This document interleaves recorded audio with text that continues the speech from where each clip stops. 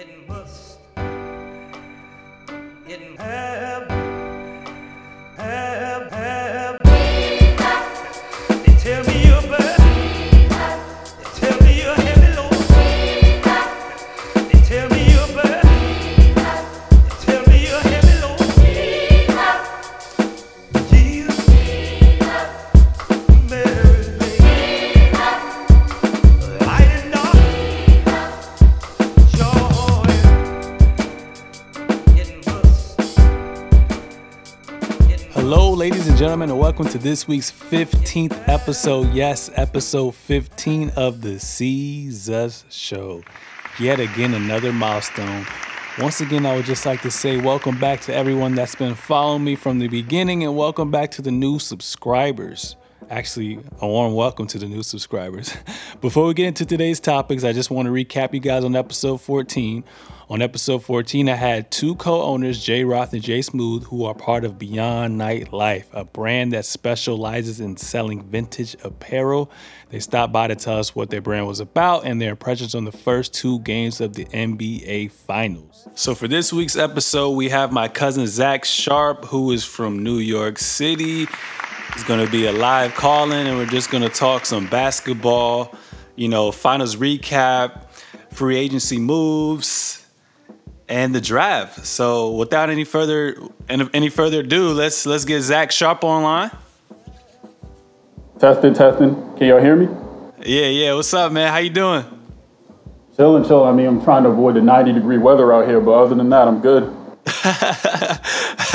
How's New York, by the way? I mean, New York is New York. I mean, it goes to sleep at like 5 in the morning, but I mean, I feel like I'm built for it. It's my lifestyle, so I like it. All right, cool, man. So what are you doing there right now?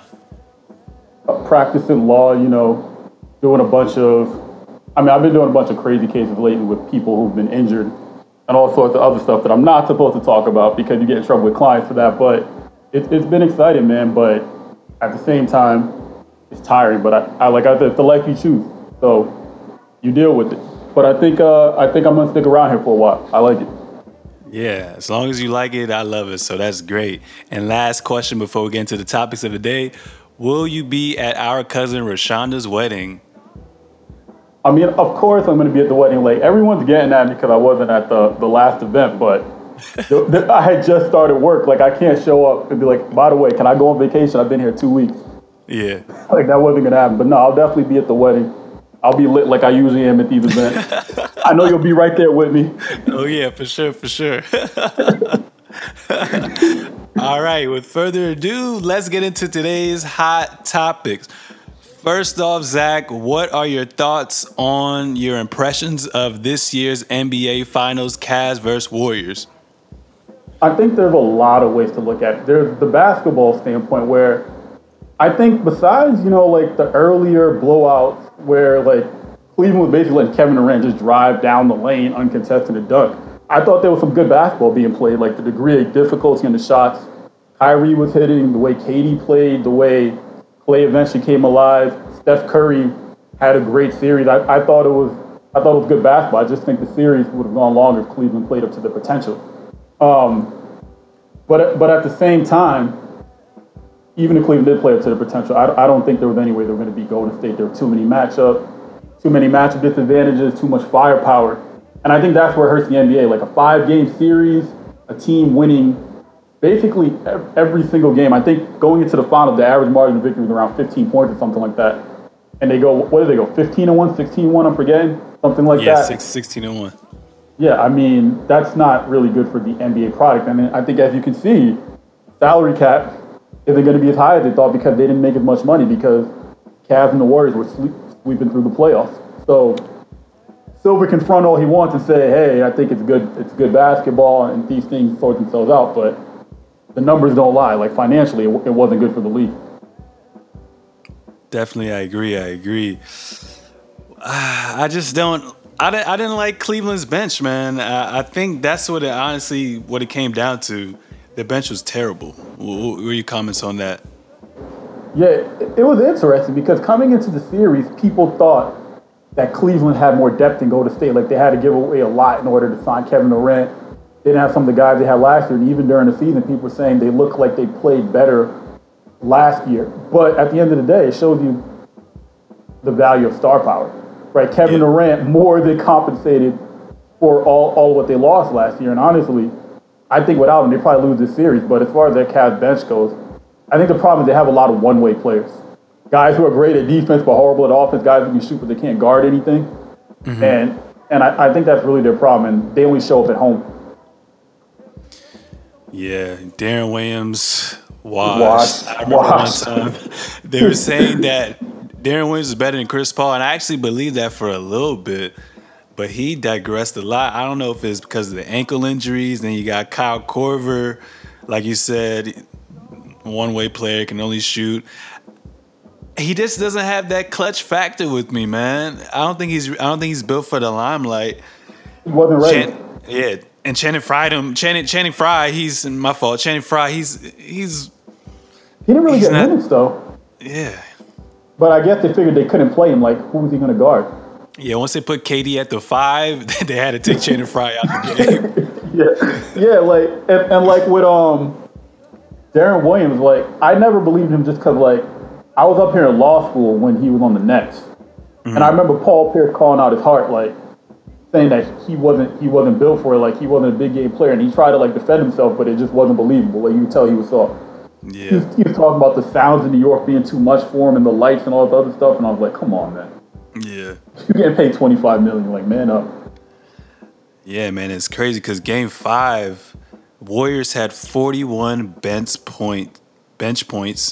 No one saw that coming. And Cavs only had 7, dog. It was insane.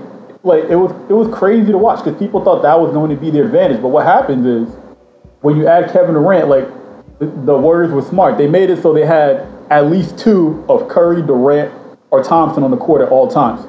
Yeah. Or Draymond. So even when they had their bench in there, they had like 2 superstars with them. The Cavs' problem is like when you put LeBron on the bench, they don't really have any other playmakers. Like I love Kyrie, but Kyrie is just ISO player.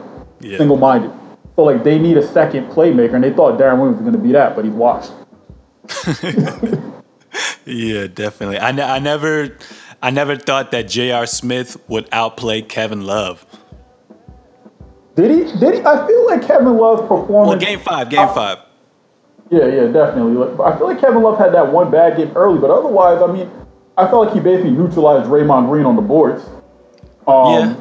And he hit a lot of open shots. I don't know, what did he average for the season? Around 19? I don't know. Isn't that his regular season average? I think he averaged 16 and 11, but he shot 38% from the field. Did he? Wow, I didn't realize it was that bad. Like, I didn't know. See, the thing about a player like Kevin Love, like when you come in, you're the third option on a team like the Cavs, what you're able to do offensively becomes limited. He became basically just a spot-up three-point shooter. He didn't get to operate the way he used to. So, like, it was crazy to hear Tyronn Lue say this at the beginning of the series. I never heard a coach say this, but like after game 1, he's like, the Warriors have a better offensive system than we do. I've never heard a coach say that. But it's true. Like Kevin Love, Kyrie, and LeBron, they got to find a way so they can all click at the same time. There's talent there. It almost seems like I'm going to take my turn going off. Now you're going to take your turn going off. Like it's never all at once. With the Warriors, it's like everyone is constantly a threat. I think Kobe had a great video breaking it down. Okay. Now, that being said, some people were on Twitter the other day saying that they thought that LeBron's ability to make teammates better was a little overrated. Overrated. It was a little overrated. Do you feel that way? Because I feel like he forces most people around him to be a spot-up shooter. That's very... I mean, there's a lot of merit to that. It's weird because on one hand, he's going to get you a high percentage shot if you play with him, right? Mm-hmm. But that high percentage shot might not be the shots you're used to taking or the shots that you want to take. Yeah. I remember when the Heat first started, like when you had Dwayne Wade and LeBron, basically they were taking turns on who was going to go off. Mm-hmm. And it was weird. It was weird because like when Dwayne Wade had his turn where he was going to control the offense, hold the ball, LeBron would kind of just stand in the corner. He wasn't effective. Eventually, what happened was Dwayne Wade said because LeBron, I'm going to let him be the main guy and control the offense. And Dwayne Wade basically became like the best off-ball guard in the league, cutting and whatnot. But most people aren't as talented as Dwayne Wade to adjust his whole game to maximize for the entire team. So there's some merit to that. Like LeBron will get you great shots, and if you're a three-point shooter, you're a 3-and-D guy, it's great. But if you're someone who's versatile, you're a combo guard, or you have other ways of playing, like, it doesn't really work because LeBron's only really good one way, and that's being ball dominant. So it's hard. It's hard to. But at the same time, it's really hard to say a guy who once took that awful Cavs team to the finals. Like, remember that year they beat the Pistons? Yeah. Yeah, it's hard to say that guy doesn't make players around it better because their team had no business being in the finals. But then you watch them play and you're like, yeah, this guy. I watched him play. What was the guy who used to play with Gilbert Arenas from the Wizards? Like Larry Hughes. You watched him. He was averaging like 20 playing with Gilbert Arenas, and then you watched him play with LeBron. He was nothing but a spot-up three-point shooter. So it's like, I don't know. It's hard. It's like contradicting things. He gets you far, but you're not the same player. It's weird. Do you think that they should have traded for Carmelo Anthony mid-season when they were talking about that whole trade buzz? Melo's a guy who, I mean, Melo can play off ball. He did that really well with the Nuggets when they had Chauncey Billups. He was very effective that way. And plus, Melo demands a certain amount of respect. Like he can look at LeBron and go, "Yo, give me the ball." Yeah. In a way that Kevin Love can't. But at the same time, is Melo going to be a better rebounder than Kevin Love? Is he going to make you better defensively? Like, I don't know. Is he a better fit for that team than Kevin Love? I'm not sure. Like, I'm not sure. Like, I don't know that Melo helps you beat the Warriors. I'm not sure he does. Like, so what would be the ideal lineup if you have Melo? So you put Kyrie at point. Who's going to start at the 2? Swish. Okay, and then LeBron's at the 3, Melo's at the 4, and you put Tristan Thompson at the 5. Yeah, I put Melo at the 4 just like how he was on Team USA. But see, my thing with that is like Kevin Love isn't a great defender, but he became better at it. He's a better help defender. Melo is a horrible help defender. He's decent on man, but he's a horrible help defender. Do you really want people to put Melo and Kyrie in a pick and roll? I don't know. And at the same time, it's like, is he that bad, or is it the fact that he's in New York, he doesn't care anymore? I mean, he wasn't playing help defense in Denver either. like Melo plays like dudes at the court who's like, get your man. Like, that's not my responsibility. Like, that's your man. Why am I rotating? Like, handle that. That's how he kind of plays. Like, I guess on Team USA, there's a certain mentality where everyone kind of buys in and he's better at it on that team. And maybe with LeBron all the lights on, maybe he would change, but I don't know. I'm not sure. I'm not really sure, but I don't know if Melo puts you over. It's hard to say.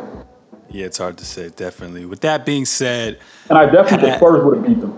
And I think the Spurs would have beaten them. Let's say if the Spurs would have beaten the Warriors and they had Melo at the 4 instead of Love, I think the Spurs beat them. Yeah, definitely. I'm still mad about the whole Kawhi going down because I feel like we could have legit beat the Warriors. I mean, I feel like the Warriors still would have beaten you guys in 6. At the end of the day, I just don't believe in LaMarcus Aldridge. He was having like the game of his life. Like, I don't trust it. I don't trust it. Like Kawhi's that dude, and he's one of the players who probably win you one game by himself. So they're gonna go to at least 6. But at the end of the day, I just feel like the Warriors. I feel like they were too versatile. They had too much firepower. Like, I know the Spurs had size, but you're putting a lot of faith in an old Pau Gasol and LaMarcus Aldridge to perform at a high level. And I'm not sure over a 7-game series they can do it. Yeah, I just felt like with our wing defenders and Kawhi, Danny Green, and Jonathan Simmons, I thought we could be able to play better defense than the Cavs. And I felt like Kawhi would have made it easier for LaMarcus Aldridge. I mean, I can see like Spurs definitely be competitive with them. They were all throughout the season, but ultimately, I don't know. I just don't. I don't trust in the players around Kawhi performing at a high level because they were playing up to his level in that first game. Yeah, I don't know if they would do that for a 7-game series. Because I felt like they would have won game 1. They would have stole game 1 definitely. Probably lost game 2, and then who knows game 3 and 4. Oh, yeah, definitely. Like, you know what's crazy about the Warriors? People are saying that Zach Randolph might join them as a free agent. But that's ridiculous. Yeah, I heard about that. I also heard Vince Carter. Does Vince have anything left? What you say? Does Vince have anything left? Yeah, he played pretty good against the Spurs in the first round. That's fair. That's fair. And I mean, in a limited role, I could see it. That would be a pretty good bench, like Zach Randolph, Vince, Iggy. I'm assuming they're going to re-sign Iggy. They got to re-sign Iggy. Well, because I was going into that, but basically they were saying that the salary cap was supposed to be projected to be $108 million, right? But it got reduced to $99 million. So, do you think the Warriors are still going to be able to keep Iggy and Livingston? Mind you, that KD's only taking a $4 million pay cut. I mean, the NBA still doesn't have a hard cap, so maybe they go over the salary cap. Maybe they're willing to do it. Maybe they're willing to take the cap penalty. And I don't know if you would like talk to the league about, given the fact that these projections were so far off, maybe there might be leniency with the cap penalties, a one-time leniency thing. Like, I'm not sure, but that was something I would try to negotiate, because we made our plans given the projections you gave us, and the projections were completely off. So I feel like there should be leniency like that. Why were the projections so off? Because the NBA made less money because of all those sweeps. So they didn't make enough money from attendance and people going to games, because everybody was getting swept by the Warriors and the Cavs. Mm-hmm. So they lost money that way, and then so it hurt their overall revenue and then rating and things of that nature. So basically, the Cavs and Warriors being dominant are the reason this happened. Okay. Pretty much short version. All right, my next question is for you. Has Curry redeemed himself, and what does this ring mean for KD? Steph Curry had a reputation of never performing in like the big games in the finals. Like, he wasn't good in any of the first two finals. Like, the Dellavedova one might have been worse than the second one, just because there was no excuse for Dellavedova to lock you up when you're the MVP. But I think he did. I feel like if there was no Kevin Durant, like, Steph Curry very easily could have won that MVP. It's just the fact that, like, Kevin Durant hit that game-winning shot, and he was going shot for shot with LeBron. He played very good defense on LeBron. I think he just looked like he was the best player in the court, and he was the difference maker. Yeah. But Steph Curry played very, very, very, very well. Like, didn't he very nearly almost average a triple-double himself? Yeah, Steph averaged 27, 8, and 9, and 2 steals. Yeah, he played very, very well. So, as far as the Steph Curry can't perform in the big games, I think that's gone. However, with Kevin Durant coming to the team, and I said this when he got traded, I was like, people keep talking about Kevin Durant's going to have to fit in. I'm like, yo, when the big games happen in the big moments, the best players always come to the light. And it was very clear that he was the best player on the team. And so it's not going to be said because they all buy in and they believe in their team after, they truly do. But when it comes down to it, it's Kevin Durant's team. Like, they were in that last game, you saw it. Who are they looking for to give the ball to? It's Kevin Durant, because he's the one guy who can get his shot no matter what you do. Yeah. So as far as Steph Curry, he's still going to go down as the greatest. I think he's better than Steve Nash. Steve Nash won 2 MVPs. I think he's better than him. And I think he's very high on that all-time point guard list already. Like, I'd put him past Nash and Kevin Johnson. I'd probably put him past Stockton, but some old heads would be mad at that. I think he's definitely a better offensive player than Gary Payton. So if we're looking at the all-time greatest point guards, he's high on that list. But as far as how high he could have been overall, I think having Kevin Durant takes away from that a little bit. But KD definitely made it super easy for Curry to thrive. Right, yeah, like, he didn't have to take the big shots in this series. Like, Kevin Durant did. Like, Steph Curry hit that 3 in like Game 5 after, like, Kevin Durant already put the game away. Yeah, over Kyrie, right? Yeah, and he was like dancing. I'm like, yo, the game's over. That's not a dagger. It's crazy. My next question is, are the Warriors looking like a dynasty to you? It's crazy in sports, because a lot of times things happen. You're like, this is a dynasty, and one injury can change everything. Like, remember when the Patriots went 18-0 and then they randomly lost to the Giants, and people were like, don't worry, they're going to get that right back. And then Brady gets injured in the first game. and then it sets up everything. And then the next year, they come back, and like Gronk is always hurt, and then Hernandez goes to jail, and it takes them a minute to finally win that Super Bowl again. Like, crazy things happen in sports. So, I mean, even the Seattle Seahawks, people thought they were dynasty. People thought they were going to win back-to-back. And then they let that Patriots comeback happen, and now they're always beefing, they're always in disarray. So it's hard to say. The Packers with Aaron Rodgers, people thought they were going to be a dynasty. Like, sports is hard to predict. I will say in basketball it's easier because there's less players to manage and superstars to make such a difference. Yeah. On paper, they probably should be a dynasty as long as they're able to develop that bench and young players well. There's no reason they shouldn't because they're all under 30 right now. But crazy things happen in sports. People can get hurt. Like I remember people saying, "Yo, KD should have come back to the Thunder and they could have gotten that back." But KD got hurt this year. Like him or Russell had always been hurt every year after that final. He got hurt this year, right? That was probably the reason they never made it back to the final. They kept getting hurt. Plus, they got rid of Harden. So, like, if he got hurt and he was on, like, the Thunder this year, they're probably, like, an 8 seed and they're getting knocked out. And then all that talk about he should have never come to Warriors, he still could have won. It looks completely different.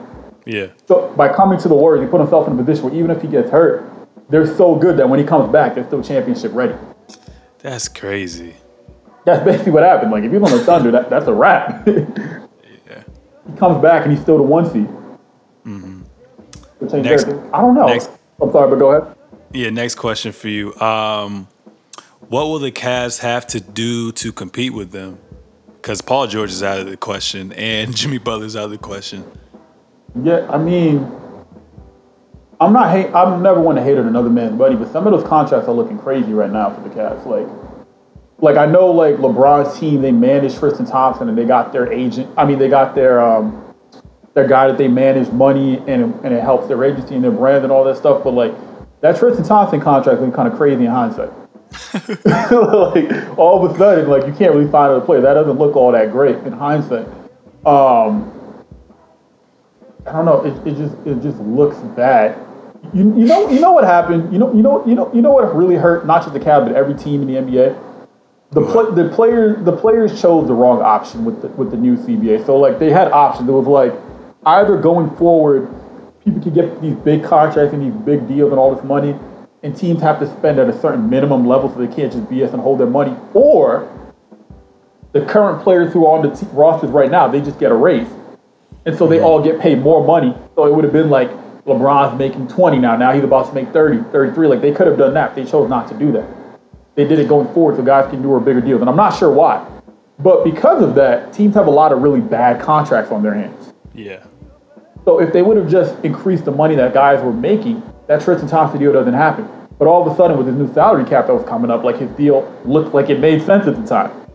Mm-hmm. But now you have no cap flexibility. So if you're the Cavs, I don't really know what you can do. You don't really have much tradable assets. See, that's part of the problem with playing with LeBron and being the third option with Kevin Love. He doesn't get to shine the way he used to. So people think he's fallen off, so he's not as much of a trade asset anymore. If he still looked like Minnesota Kevin Love, then you can do something with that. But he doesn't look like Minnesota Kevin Love. He doesn't get to do that being the third option on that team. I don't know what they can do. They're up against the cap. They got a lot of big-time contracts on their hands. I'm not really sure what they can do. If anything, it looks like they're still going to be able to win the East every year with that roster for like at least the next 2 seasons. And so when they get to the finals against the Warriors, like I don't know. I just feel like that bench. They got to figure out that bench. The bench has got to show up. That's pretty much what it is. They just have to play better. I don't see what they can do. I don't see the move they can make. Definitely. How do you feel about Chauncey Billups possibly being the new GM? I'm not sure why do you remember why the current GM or like the last GM got fired? Basically, the owner and the GM had 2 different visions. So he was like, I'm not messing with what you want to do. I don't know exactly what his vision was, but he was like, all right, I'm about to rock. Wait, so the owner dismissed him or did the guy leave voluntarily? Yeah. Oh, all right. Well, it was just strange to me because it seemed like the GM was like a LeBron guy. LeBron seemed like he liked the GM, like they had a rapport. So I was interested how that went down. But even though most people feel that LeBron is kind of the co-GM anyway. Like some of these moves are basically LeBron's fault when he was like, yeah, we need more shooters, we need more of this, we need more of that. You end up with the Kyle Korvers of the world. And then now your salary cap is bad. Like, it reminds me a little bit of Michael Jordan when Michael Jordan originally wanted him to trade Scottie Pippen. Like, he didn't think Pippen was going to be that good. It shows you a lot of times players don't know what they're talking about. Like, Kobe wanted Bynum traded. A lot of times players are just they're not good GMs. Like, they just can't see it. But I think Chauncey Billups is a stand-up dude. He knows basketball. He's well respected in the league. He'd be a player's GM, but he's also a throwback in the sense that he's not one of these guys who is like all about stats and analytics and all that other stuff. Like, there's been this whole influx of guys who know nothing about basketball, but they know a bunch of stats. So they're like, yeah, based on this efficiency rate, we're going to put this together and the team's going to be efficient. And you see teams like the Memphis Grizzlies with John Hollinger, like, he knows nothing about basketball. He was once asked, and he was like, yeah, I watch 2 to 3 games a year. Mm-hmm. But he's a GM now just because he came up with, like, the efficiency stat, like the per stat. So if you look at Memphis, they haven't improved under this guy at all. He's supposed to be the stat genius. It didn't work. Like the Rockets, it didn't really work until they got Mike D'Antoni. Now, all of a sudden, that GM looks like a genius with all his stats and whatnot. But it didn't look like that until you got D'Antoni, who's still a basketball guy. Yeah. So Chauncey Billups is a basketball guy. He understands that you use stats as a tool to help inform you, but you don't make decisions based on that alone. You got to know player chemistry. You got to know systems and different things of that nature. So I think he'd be a good fit, but at the end of the day, they didn't give him much to work with. What moves can he make? His hands are tired. Yeah. And then they said if LeBron leaves,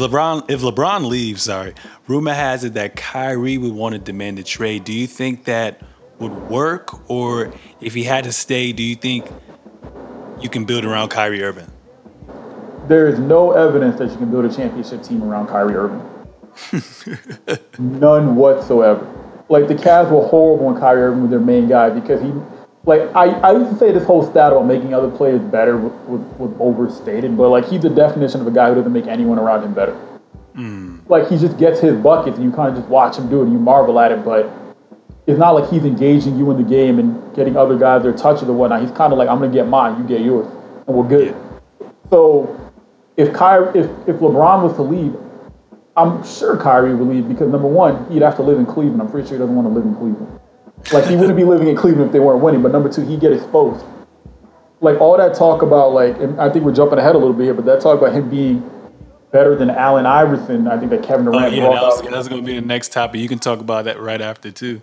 Yeah, like, I mean, Allen Iverson went to the finals with Eric Snow, Aaron McKee, and, like, the Kevin Mutombo, some other dudes. And I say some other dudes because I don't remember their names. Oh, wait, no, I remember Tyronn Hill. I remember Tyronn Hill because people used to make fun of him being ugly. But that was about it. Like, Kyrie, there's no evidence that Kyrie could do something like that. So if LeBron leaves, I feel like Kyrie would demand a trade. And I feel like if you're the Cavs, you got to trade him while his value's high. Because if you don't, and people watch him play the season out, you see that he's just a scorer and does nothing else. Yeah. Which is surprising to me. I feel like it's always interesting to me that guys with those type of handles who can get to wherever they want on the court don't become better playmakers for other people. That's what I'm saying. Like, I feel like he should take that next leap in being a playmaker. Yeah, and it just seems like his offense every year he gets a little more fine, but as a playmaker, it doesn't seem like he's improved since like his second year in the league at all. And that's why the Heat were more lethal than this Cavs team in a lot of ways, because Dwayne Wade was a playmaker. So when LeBron needed a rest, Dwayne Wade was basically a shorter version of LeBron. He was doing the same things. Yeah. And Kyrie can't do that. That's why they struggle when LeBron's off the court, because Kyrie's going to get his buckets, but he doesn't keep everyone else engaged. You think he's going to learn that eventually? Kyrie's what, 24? 25? 24 or 25, one of those. It's not too late, but some players at a certain point they are who they are. I feel like if you don't adjust your game by like your 6th, 7th year in the league, then you are who you are. Very rarely do players change like the core of who they are as a player as they get older. Like LeBron's added the 3-point shot, he's tried to add a little bit of the post game, but at his core, attacking the basket is still what he does better than anything else and creating for people. Like, guys rarely change who they are. So Kyrie is a scorer. I don't know if he knows how to be anything else. Yeah, only time will tell. Yeah. All right, now talking about free agency, what are your thoughts on this whole Paul George drama? I think Paul George's scenario is weird. It reminds me of like Dwight Howard when he really wanted to go to the Nets when they were first started. He wanted to be like the focal point, and it was going to be him, and the idea was going to be him and Darren Williams and some other guys were going to bring in. But then he went and told like the Magic about it ahead of time, trying to be the nice guy or whatever. And the deal got tanked and all this drama and whatnot. Like, if I was him, I wouldn't have said anything. I would have just let it all play out. And then you could just leave. You're free to leave. But he wanted to be Mr. Nice Guy, so it creates all this drama and this energy around it. And number one, it hurts the team because it hurts your trade value. Yeah. So realistically, by you announcing that, you actually didn't help the team. And number two, it creates all this drama around the franchise. And I think it's just too much. I don't think he should have said any of that. I think he just should have been like, yo, if they asked him if he wants to stay, he could have just been like, I feel like I'm going to exercise all my options when the season's over. And I would have left it at that. I wouldn't have said anything. As far as him as a free agent, I don't know if he can be your main championship piece, but he would probably be the best second option in the NBA. Yeah, definitely second option. And like, I don't know where he's going to end up, but it seems super weird that a guy who seems to be wanting to go to LA, now they're saying the Celtics may have a trade in place for him contingent on getting like Gordon Hayward. Like, I can't see Paul George wanting to go to Boston. But I don't know. I feel like Paul George, it feels like almost predestined that this guy's going to end up in LA. Seems like he wants to go back home. He wants to be a star. He doesn't seem like he cares all that much about winning right away. Mm-hmm. He's not one of those guys. So, like, I think he ends up in LA, and they try to get pieces around him. The Lakers probably try to make a run at maybe DeMarcus Cousins when he's a free agent. They probably try to make a run at him. They probably try to bring Russell Westbrook back home when he's a free agent next year. But I don't know. I think Paul George is probably going to be a Laker. I mean, granted, he could get traded, but he probably won't sign the extension, so then it'd be pointless. Yeah, it kind of reminds me of Carmelo Anthony when he was really forcing his way trying to get to New York, and which was stupid. When they traded him to New York, New York basically like got a lot of their pieces taken away from him. So if I'm him, I wouldn't have said anything and just stayed tight and then try to go to LA if they look promising based on this upcoming season, because I don't want to get rid of those young assets I have. Exactly. Like that's really what hurt Melo in New York. Like Melo could have just waited. And waited for the end of the season and told the Knicks, like, I'm signing with you guys as a free agent. Don't trade all your assets for him. The thing about it, D'Antoni never liked Melo anyway. D'Antoni doesn't like players like Melo who he feels are ball stoppers. So it doesn't really work. His game never worked with D'Antoni as the coach anyway. Like, if you're bringing in Melo, then you got to switch to the head coaches. Definitely. But I like the idea of telling Carmelo Anthony to be second option and Jeremy Lin is one of the craziest things I've ever seen. Like, I was like, all right, this isn't going to work. Somebody's got to go. Definitely. All right, my next one is CP3 and Blake Griffin just opted out of their contract. Do you think they're going to resign? Do you think CP's going to go to the Spurs? What should they do? If you were them, what would you do? So, I do remember Chris Paul's wife, really, really loves Los Angeles. So she might push him to re-sign. He might just be opting out to get a newer, longer, bigger deal. Mm-hmm. Blake Griffin doesn't like playing with Chris Paul. Like, he just doesn't. Like, that's always been a thing. Like, on the court, they didn't have all that much chemistry. He always had more fun when they had, what was his name, Eric Bledsoe? Yeah. Yeah, when he came off the bench, like, and they got to run, you always thought Blake enjoyed that more because Chris Paul dribbles a lot and controls the ball. Also, Blake likes to play a little bit of a point forward at times and be a creator, like create plays for others. He doesn't get to do that while playing with Chris Paul. So I don't see any scenario where Blake comes back. Damn. To play with Chris Paul. I think it's one of those either-or scenarios with Kobe and Shaq. You got to pick one. I don't think that happens. As far as the Spurs go, if Chris Paul comes to the Spurs, they're gonna have to convince him to play like Tony Parker. He can't come to Spurs and do that thing where he dribbles all around all day and kill the offense. That's what I'm scared about. Is he going to be a cancer to our team by dribbling so damn much? Yeah, he was stuck Kawhi's growth. I worry about that. Mm-hmm. I worry about that. So, like, I mean, he's a good defender. He's a very good scorer. Like, I mean, he got the talent, but will he change the way he plays? I don't know. I'm not sure. I think under Pop, he would be willing to do that. Sure, yeah, Pop does have enough credibility where he could tell, like a veteran, I need you to play like this. Mm-hmm. he does, but like I don't see any scenario where Blake and Chris Paul play together again. They're not really friends off the court. Like Blake really just chills with DeAndre. Yeah. Like they don't really hang with each other, and on the court they don't have that much chemistry. I think Blake is gone, but whether or not he'd sign in a place like Boston, I don't know. Like again, it's always really hard for me to imagine a guy leaving LA who likes that atmosphere and going to Boston. Like guys like Darren Williams, I can see doing it because they don't really like the big lights and entertainment, but Blake does. So yeah. And my whole thing is like, you guys make millions of bucks, like, and you guys are traveling basically majority of the year. Like, y'all can go wherever you want after the season's over. That's true too, but you can go wherever you want after the season's over. But at the same time, when you come home to rest your head, like where do you want to be? Like I'm pretty sure Kevin Durant's much happier in the Bay than he was in Oklahoma City. Definitely.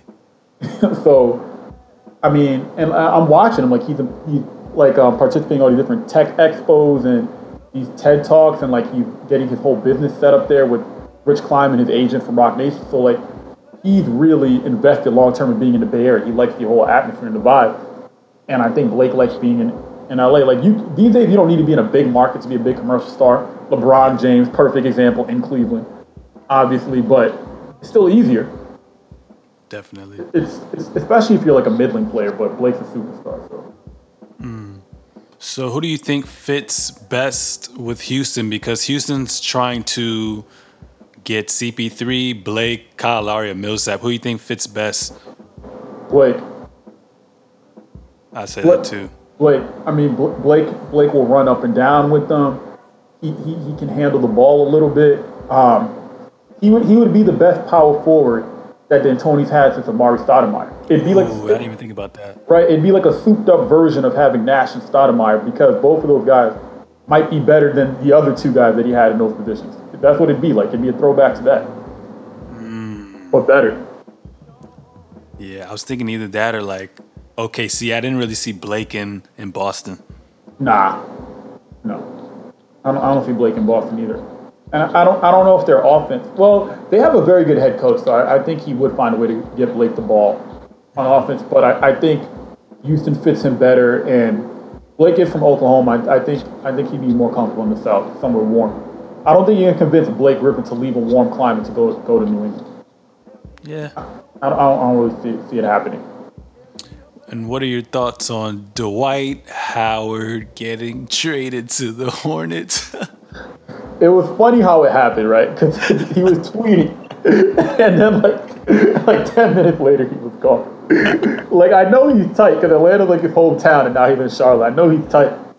But, like, Dwight Howard has himself to blame. Like, I've never seen a dude just, his offensive game not improve from the time he was a rookie.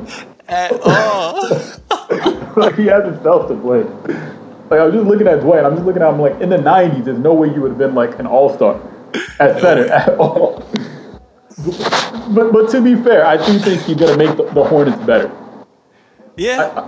I do think he'll make them better, and they're probably like solidly maybe a top 5 seed in the East now, but what does that really mean? Because the East is looking like there's going to be a huge talent vacuum. If all these guys are going to the West the way it's looking, like Paul George, and if Blake stays over there, and Lowry and all these guys leave, like there's going to be a huge talent vacuum in the East. Like the Cavs are going to just be in the finals by default.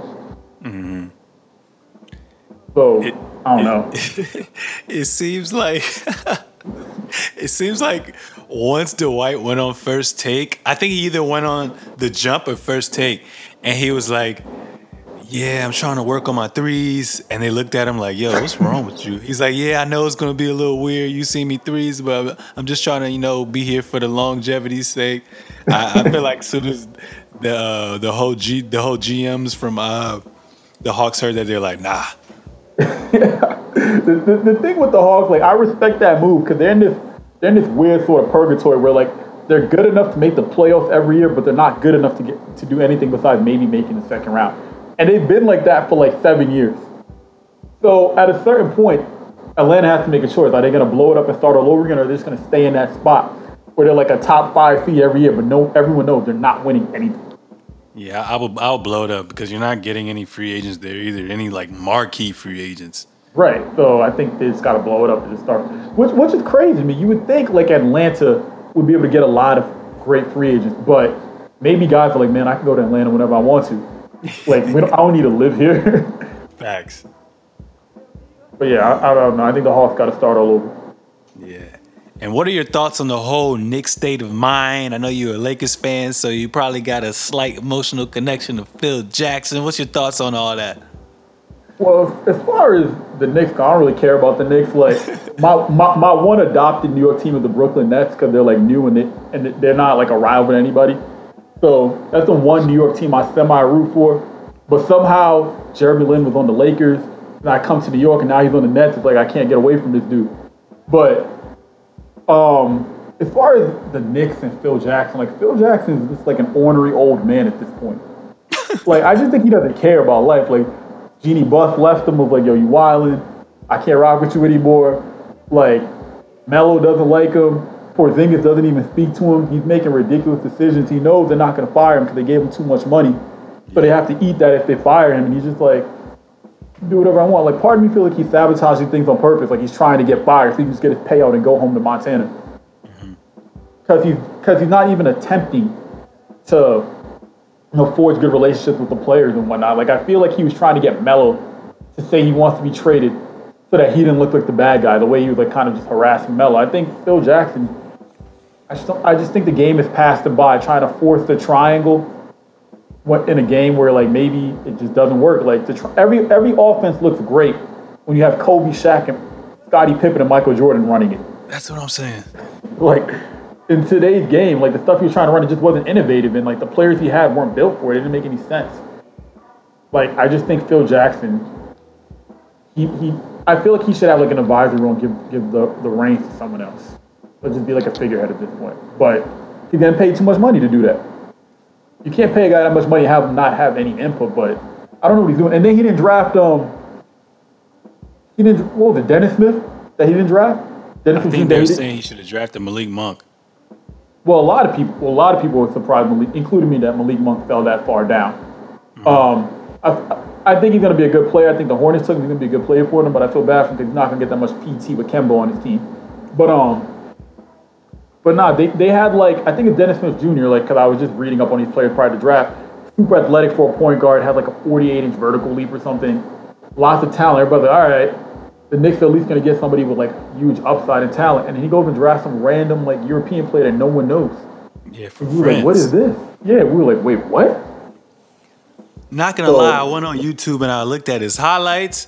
The dude from France isn't that bad. He kind of reminds me of, he could sort of be a potential like a Russell Westbrook, but I gotta wait and see how it pans out.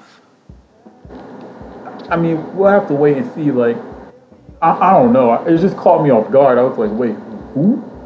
But maybe Phil's right. I don't know. Maybe we're all wrong and he's right. But, like, there's been nothing in the past few years to make any of us believe that we're wrong and he's right, because he's been wrong about everything. The only reason why I'm giving him the benefit of the doubt is because he drafted Porzingis when we all didn't know what he was going to become. True. So maybe somebody in the scouting department is really good at scouting Europe. Like, I remember that used to be the Spurs thing. And they would get all these players from Europe and overseas that everyone else wasn't scouting. So maybe he has somebody who's really good at that. We're going to see. It just seems like all these historic franchises are, making their names well known again, and the Knicks are still last. Yeah. Melo made a big mistake re-signing. I don't know why he did that. When he was a free agent, I remember when he re-signed as free agent, I was like, why would you do that? Like, I was just looking at their roster, I was like, there's nobody there with you. Like, what are you doing? Like, that was the moment where he should have left right there, and he could have gone anywhere. I didn't understand it. Maybe it was Lala keeping him there. Man, he could have found his way to the Clippers or something. Like, I don't know. Clippers, exactly. Or do what Bron do with the 2-year deals and opt out after a year. Exactly. And then he could have gone and joined Bron in Cleveland or something. Like, I don't know, but this is ridiculous. Speaking of being by yourself, Dwayne Wade's about to be real lonely in Chicago. Yeah, I was about to just tell you about that. Like, it's going to be a long year. I feel like they're going to buy out his contract and then he's going to join the Cleveland Cavaliers for some reason. I don't know why. I just have this strange feeling. I feel like if they did that, the NBA would be so irate. But the thing is, the Bulls ownership is historically, like, the star players hate them. Like, Jordan hated them. Like Butler doesn't really like them, so like I think they might be too cheap to even pull that move. Yeah. But if they did, that would be crazy. Because he's definitely going to head right to Cleveland. Oh, yeah, I wouldn't go anywhere else. And that solves their bench problems right there. Yeah, I think he would have to accept coming off the bench. But, I mean, probably be the best player in the league at that point. Yeah. I mean, that would change it. I hadn't thought of that. That's a crazy possibility. Yeah, we'll see. And because they already have, 2 point guards, too, so are they going to take Rajon Rondo off the books as well? I don't know. I'm not sure. Oh, yeah, they traded for Zach LaVine, right? Yeah, they got Chris Dunn, Zach LaVine, and I think the 7th round pick for Jimmy Butler. Okay, yeah. And Zach LaVine still has his ACL injury, so he's still working on that. I don't even know when he's coming back. But those aren't as bad as they used to be. Yeah. Like, players come back from that, they still be athletic all the time, and he's young. That was one of the reasons why, when he got traded, I was looking at Minnesota, and I was like, I guess I see what you guys are doing. You're trying to be a playoff team right now, and Jimmy's definitely a better player right now. You're definitely not going to be good enough to beat the Warriors. But people are like, oh, they could grow into it. I'm like, yeah, maybe. 3 years from now, they're definitely not going to beat them at any point in the next 2 seasons.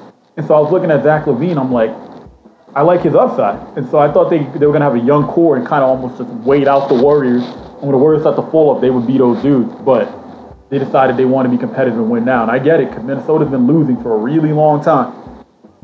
And maybe they finally want to have a playoff squad, because they lost the whole Kevin Love era. They didn't win anything. Oh, definitely. I mean, they're not winning now in the Wiggins and Towns era, so I guess. We'll see. I just got to see. I got to see what Andrew Wiggins is talking about. I'm confident in Jimmy Butler. I'm confident in their perimeter defense. I like how Karl-Anthony Towns can, switch and defend on numerous positions. I think Karl-Anthony Towns is one of the other best big men in the whole league. So we're gonna see how it's gonna work out. I'm just worried about their shooting, and I'm worried about their bench. And I don't really like Ricky Rubio. I've never liked Ricky Rubio. But actually, let me take that back because your brother will check me on that. I did used to think Ricky Rubio was gonna be a young Jason Kidd. I fell for the hype, but by about season 2, I'm like, yeah, this dude might not be good. And I kept just pretending that nobody heard me say it because I'm usually good with my predictions. But there's 2 predictions I just pretend I never said. Him and OJ Mayo. I pretend I never said it. Last time I saw OJ Mayo, the dude was out of the league on a pilgrimage in Africa, chilling with his girl. I was like, what's going on? Yeah.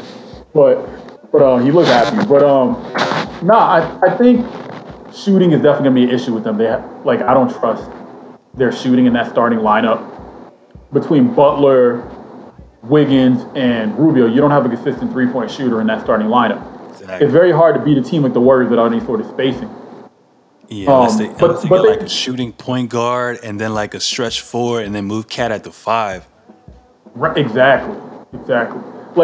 Funny enough, Kevin Love would fit very well on this team if they brought him back to Minnesota. Yo, he actually would. Yeah. But yeah, as far as Wiggins, though, Wiggins played very well at the 2 guard last year. He shot a much higher percentage when he played the 2 than when he played the 3. I think he's going to benefit a lot from Jimmy being there at the 3. Definitely. I think he's going to play well. It's just that him or both, somebody's going to have to develop a 3-point shot. Somebody's going to have to develop a 3-point because that spacing is going to be bad. But their defense is going to be legit on the wings at the very least. Yeah, they can both guard. And what I like about them is they now have a closer because a lot of the games they lost, they just didn't know how to finish it. So we're going to see how that goes. True. They played the Warriors very tough last year. Quiet as kept. They played them very tough. But that was with LaVine. Again, I like LaVine as a player. I think he's going to be something. So, but I guess if you're going to get Butler, you got to give up something. And they chose keeping Wiggins over keeping LaVine. We'll see how that pans out. With that being said, you think they're going to make the playoffs? I mean, if you go through the teams in the NBA right now, so the Clippers looking like they're about to blow up. Which is over the 5, which is real crazy because now Jerry West is their new GM, and Jerry West works magic, but I don't even know if he can fix that. That's going to be real interesting, that whole Jerry West versus Magic Johnson thing that's going to be going on in LA. Which one of them is going to be better in LA? That's going to be like an underlying storyline. But Clippers are pretty much going to open up a spot. And then after that, if you look, I mean, the Utah Jazz might open up a spot too. If Gordon Hayward leaves, then that might be 2 spots open right there. So they could slide right in. Yeah. Who do you think has a better shot at making the playoffs? The Timberwolves from the West. The Timberwolves or the Pelicans? The Pelicans are very interesting because the few games I saw, like Cousins and Davis played well together, which surprised me. Like they seemed to play well together, which I didn't think they would have chemistry. Towards the end of the season, they started winning games together, so that was a good direction I see they're going in. But I don't really trust anybody else on their team. Like I don't know. Like who's the starting 2 guard on that team? I couldn't even tell you. That's my point exactly. That's the problem. I don't know. It's like that's my point. Like it's like you have 2 all-star caliber players, and everybody else is just suspect. So that's my point. I think they're going to be in every game, and there's going to be a time to win these games, and then it's going to be like Cousins and Davis are going to have too much on them. Like I don't trust any of these other guys. Like, which is crazy with 2 dominant big men like that. You would think everybody else would just eat from the perimeter off of them getting double teamed, but it doesn't happen. Like I don't know. We'll see. I want them to do well though. I want them to do well. Me too. I feel like if they don't make the playoffs this year, Boogie's definitely gonna rock. Yeah. Boogie definitely would leave. Boogie needs to get under control though at this point. Like you can't beef with everybody. He's a big baby sometimes. Yeah, man. Like that's crazy. Like I felt like I don't know if you saw like LeBron, like the whole barbershop like interview thing they were doing. Oh yeah. And Draymond there. But when he was talking about certain players with bad attitudes, I felt like those were like subliminal shots at Boogie. Like it just sounded like he fit the description of the dude who they were talking about. I love the dude, but it's just like, come on, bro. Control yourself. It's not that deep. Like, who hurt you? Exactly, bro. Like you can't be mad all the time. Granted, George Karl is a bad person, but you beef with everybody, bro. Like it can't be everybody but you. Like you're part of it to some degree. Yeah. But I don't know. All right, last topic of the day, the draft. I'm gonna go by a few players from the top 10. How do you feel about Markelle Fultz and trusting the process with Philly? Philly is very intriguing to me because if everything goes well and the process works. Well, first of all, by the way, like they got a dead dad nickname they're trying to run with. Like Meek Mill told him like, nah, y'all got a dead dad. He said we can't be called that. So like I don't know if you saw the nickname. What's his name? How am I forgetting his name right now? I'm having a brain people. Like the guy who's probably going to win Rookie of the Year this year. Lonzo? No, they're big man. No, I'm talking about for this past season. They're big Joel man. Embiid?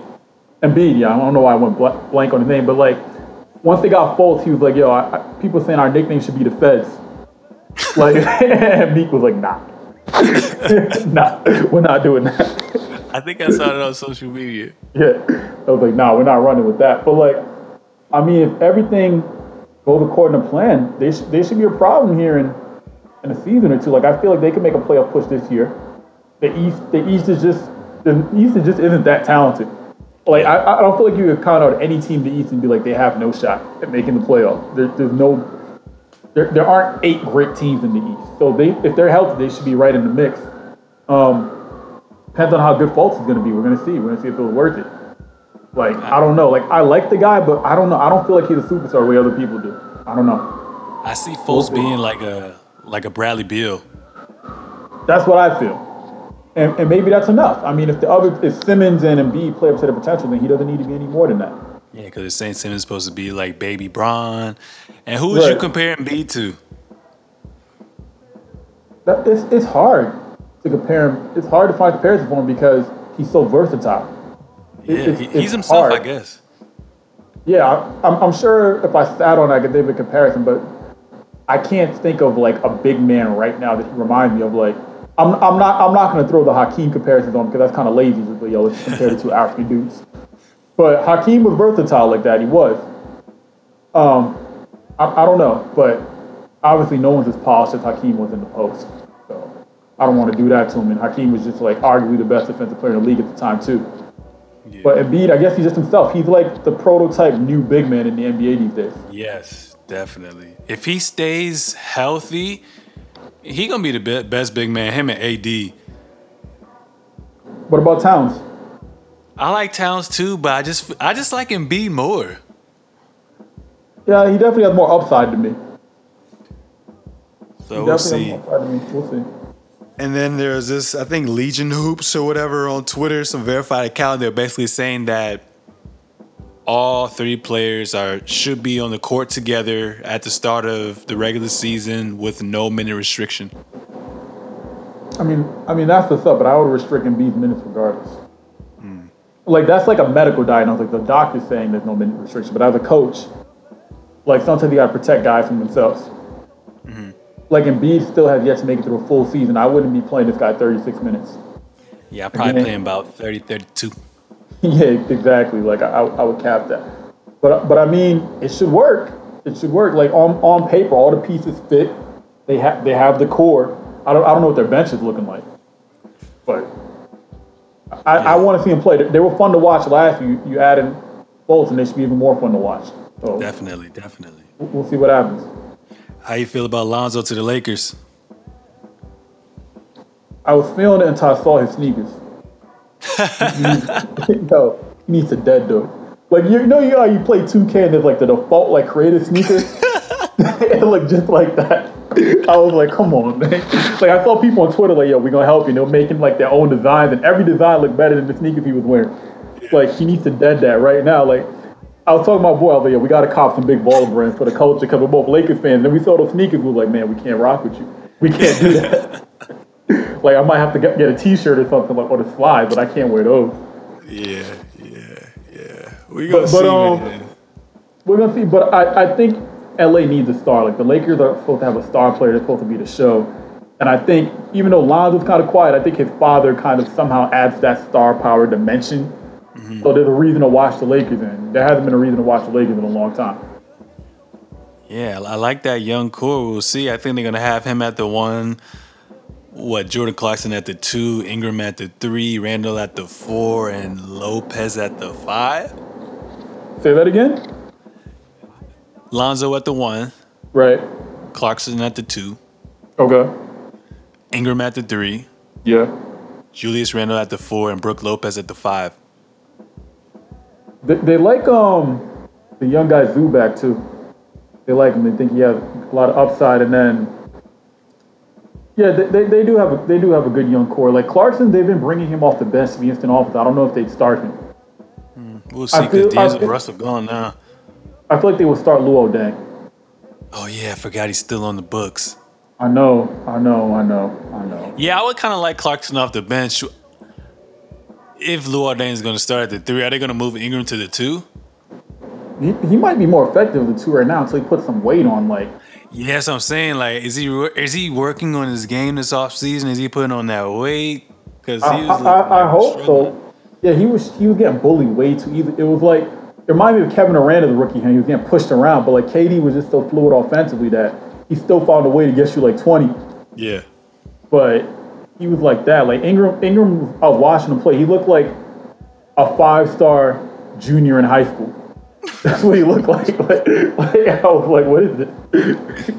He was a good defender though, which surprised me. I didn't know he was a good defender. Yeah. So he could be a really good two-way player, but he's got to eat. You got to eat. Yeah, you got to find a way. All that money, those trainers, like, come on, bruh. Exactly, like something, like it was crazy. But yeah. I mean, I like D'Angelo Russell, but he never felt like a true point guard to me anyway.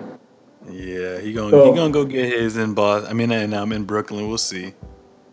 We'll see him, but like, I watched him in college and coming to the NBA. I was never as high on as other people were, and people say I was a hater because I went to Michigan. He's an Ohio State guy. But I was just like, I'm watching him attack, and I'm like, he doesn't look that explosive to me. And then so far in the NBA, watch play, he's never looked that explosive. Yeah. So I don't know, but he has talent. I don't know what his upside is, but he's definitely a talented player. Definitely. How you feel about Jason Tatum to the Boston Celtics? Man, the way the Celtics are trying to make these trades, dude might never play. Yeah, that's what I'm saying. I don't know what's gonna happen yet. Like with all these trades they're making, him and who the other, Jaylen Brown? That they got last year, like both of them dudes might. both those guys might never play. Like all these trades they're thinking about making. Like, I mean, they might have a crazy bench the way it's looking, but I don't know. Like he might not even be on that team when their trades are done. Yeah, because I really think they're going to try to still get Gordon Hayward too. Yeah, Gordon Hayward would fit well with them too.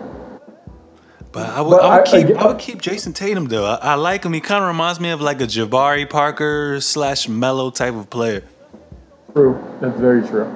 Yeah, he does. I can see it.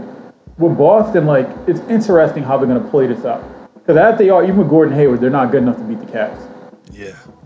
Right, and I told them not. I didn't tell them personally, but I put it out there into the atmosphere that there's no reason to give Al Horford a max contract.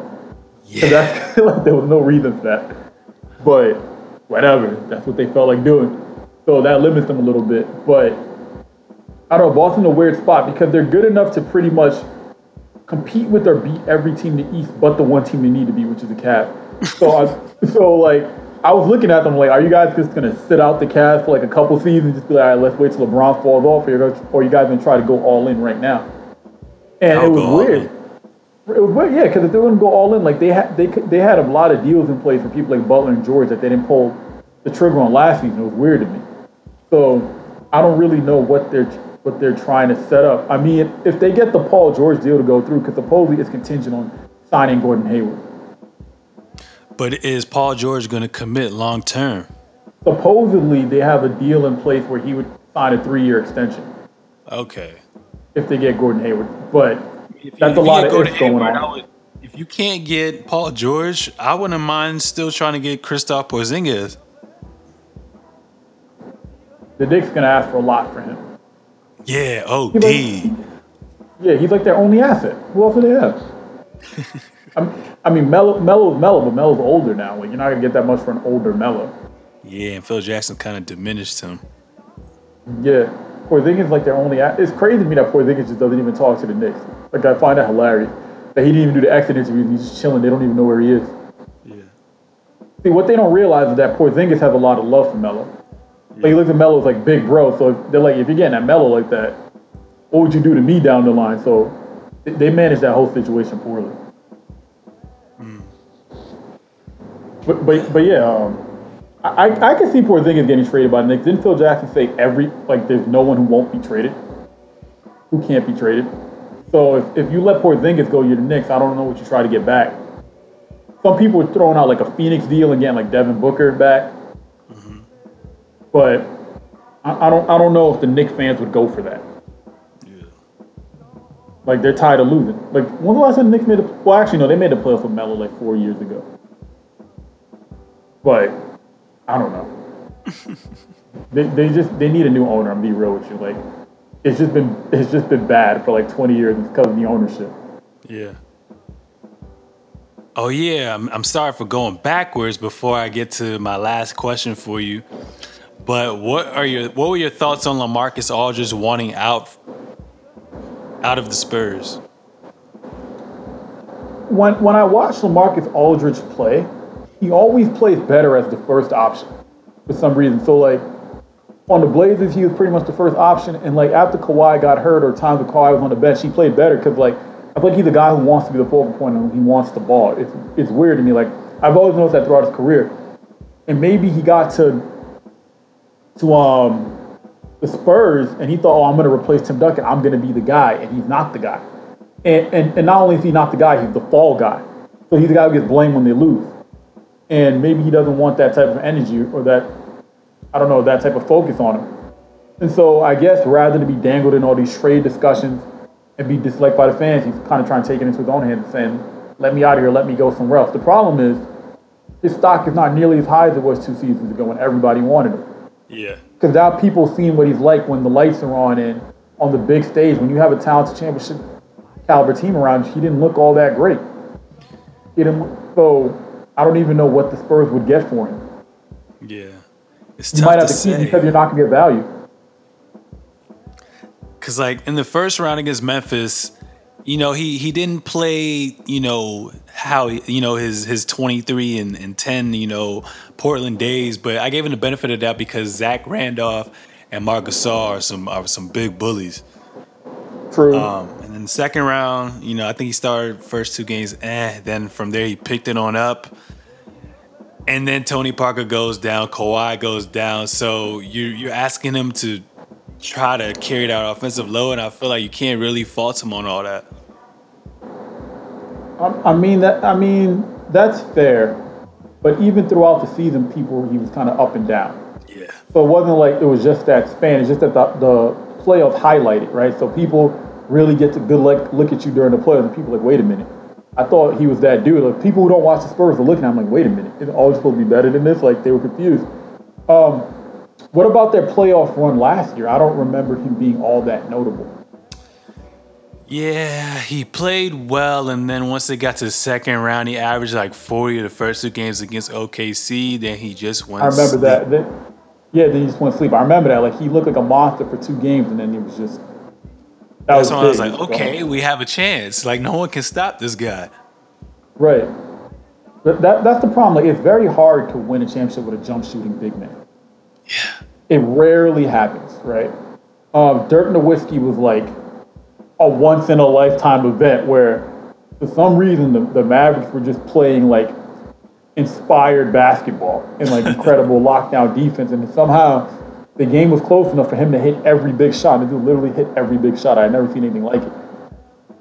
So, but even that took like an out of body experience of LeBron James just not playing up to par. Like, if LeBron averaged 16.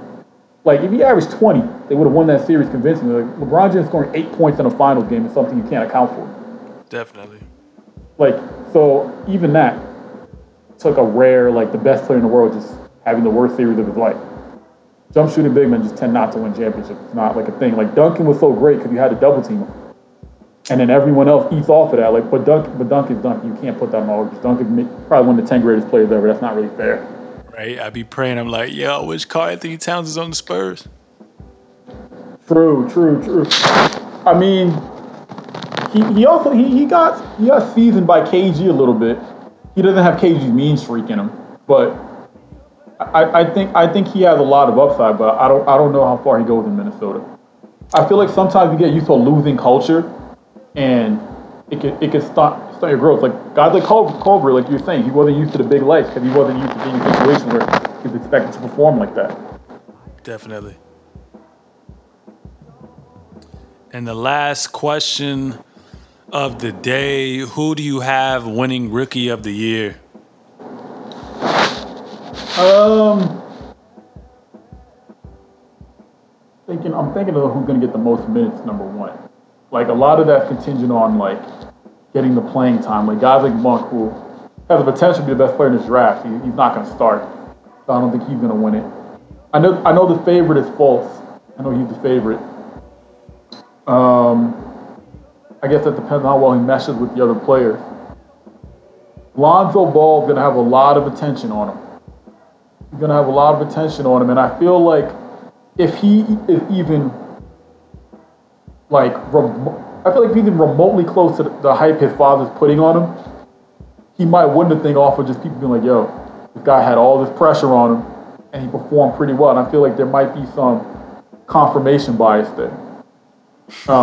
So I would look out for that because, I mean, the voters are humans too. Like, they're prone to doing things like that. Who else is out there? I'm thinking of who's going to get good PT. Can you run me down some of the rookies? I'm thinking maybe from Sacramento, De'Aaron Fox. He might have a lot of minutes. He is going to get a lot of. That's true. That's going to be very interesting to watch when him and Ball play each other too, because their fathers have been popping off at each other. But that's an unexpected game. Everybody's going to circle just to see. Yeah, he's going to have a good shot. That's actually a very good pick because he's going to get a lot of time to play. Like, I remember when Tyreke Evans looked like he was going to be a star because he averaged 25 and 5, and only LeBron had done it as a rookie. I was telling people, I'm like, he's putting up good numbers on a bad team. Like, somebody's going to have to get the points on a bad team. K-Love. Yeah, I'm like, somebody's got to do it.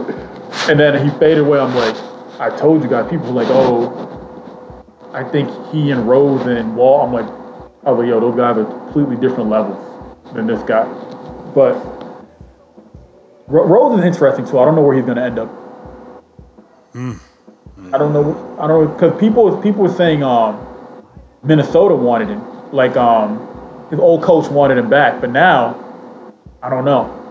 Now they're saying like if we don't get CP3, we might try to get him. Rose on the Spurs. Yeah.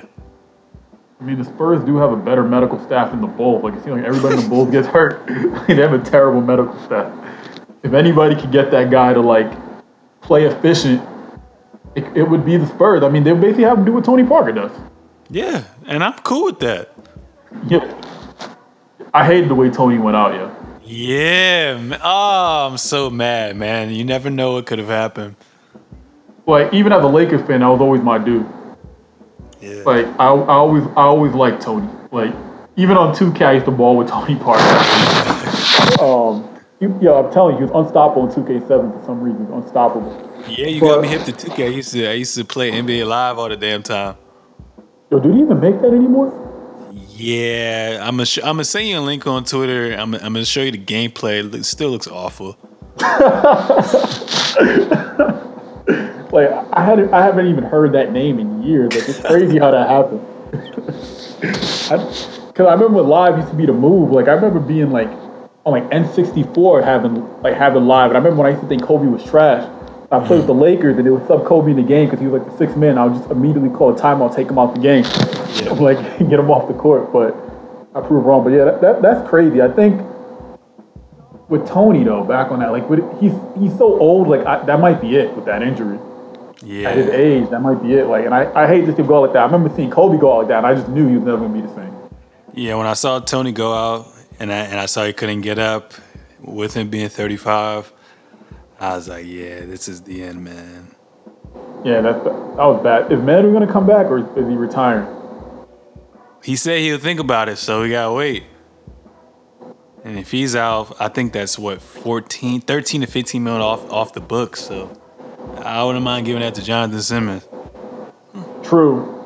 Plus it gives you more money for you guys to use out there in free agency. Yeah.